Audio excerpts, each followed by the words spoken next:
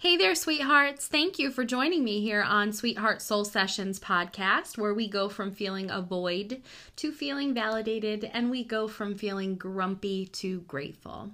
Be sure to keep your inspiration going by checking out Sweetheart Soul Sessions on Facebook. And now get ready because your session is about to start. Hello there, sweethearts. It's Andrea, your favorite natural-born clairvoyant and empath, certified Reiki practitioner, performing arts director, wife, and mother. Today I wanted to kind of open up a can of worms and share an unpopular opinion that I have in regards to telling the truth in friendships. Well, any relationship, actually. So, a lot of people will say, you know, if you want to know if an outfit looks good, ask me. Or if you've gained weight, ask me. Or if you're making a bad decision, ask me. Because I'll tell my friends the truth. No matter how hard it is, no matter how harsh it is, I will tell them the truth. Because that's what friends do. Right? I hear people say that all the time. Like, you have to have friends around you that are honest. You can't surround yourself with yes men and people that will allow you to get into a bad situation. And I agree with this for the most part. 85%, I agree with this. I do think that you need to surround yourself with a team of people that will challenge you to grow and better yourself. I don't think that it helps any part of you, body, mind, soul, to have relationships with people that will just tell you yes all of the time. You don't grow in that sense, and constructive criticism can be a very good companion on the road of life. However, my unpopular opinion in regards to all of this is that I am not that kind of friend. If you have a relationship with me of any kind, I am not going to always give you the harsh reality of whatever it is that you're asking. And it's not that I want to be fake, because a lot of people say, well, then you're being fake. You know, you're doing your friend a disservice, or you're doing your partner a disservice by not telling them the truth. I tell the truth, but I tell it in a way that I think softens the delivery. A while back, a friend of mine got a haircut, and she was not happy with it at all. And it was way too short, and I didn't think that it looked bad. So I wasn't, lying when I said what I said, and I'm about to tell you what I said. I wasn't lying. I did not think that it looked bad. But I know that that's not her style, and she didn't feel beautiful. So she had shared with me that a mutual friend of ours had commented on her hair, saying that it was way too short, and that she was going to be mistaken for somebody else. People wouldn't even recognize her. And a couple other remarks that some people would classify as honesty in friendships. Well, I'm telling her the truth because I'm her friend, and that's what friends do. But I feel like the delivery is what matters. I said to her that it didn't look as bad as she thought that it did, which was the truth. And that it would grow, and that if anybody could pull off a haircut like that, it was her. All three of those statements were true. So I was also delivering honesty, but in a different way. And that's, like I said, that's my unconventional approach to these things. I've had people tell me that I sugarcoat, and that I'm not truthful, and that I, beat around the bush when it comes to these, moments where you can have, unbridled honesty in relationships. And I disagree with that. I think that it's called tact, having tact, and having a measure of empathy when you're speaking to somebody about something that they are unsure of. I'm curious to know out there how you guys feel about this. I'm curious to know if there's more people that share my perspective, where if you have a friend that's going into a situation that, is probably not going to turn out good, or, they've just bought a new pair of shoes that are horrendous and they're super, super ugly. How do you guys broach those subjects? Are you the type of person that, like I said, more often than not, the type of people that I meet are the people that will stand right up and say, you can't take that vacation. You can't afford it. What are you thinking? Or they'll say something to the effect of, I can't believe you bought those shoes. Even if they were 50% off on sale, there's no excuse for that. They don't look good on you. You're too old to be wearing that. I've heard friends say this to each other, and it bothers me. And so, because these people are also so very quick to label me somebody that sugarcoats, or, I'm being Mary Poppins and I'm being so sweet about it, and that I'm not being real and truthful, but I am. And I think that there's a way to be real and truthful in this world without being cutting. And I think there's a way to be real and truthful and to deliver honesty in relationships and friendships, especially, without being blunt.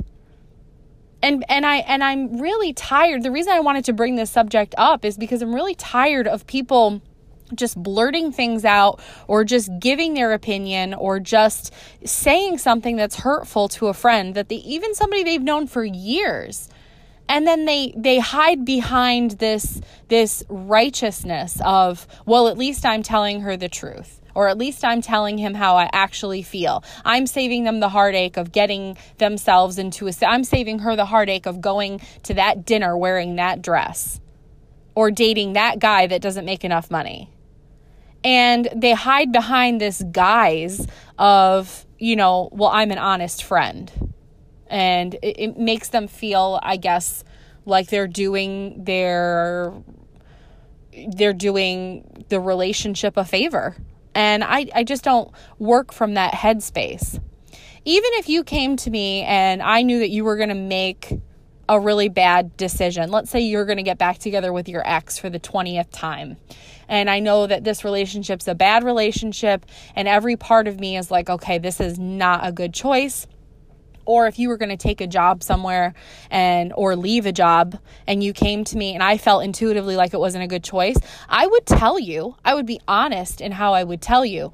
But I also feel like I would offer up something to bolster, something to balance out the negative of what I'm saying.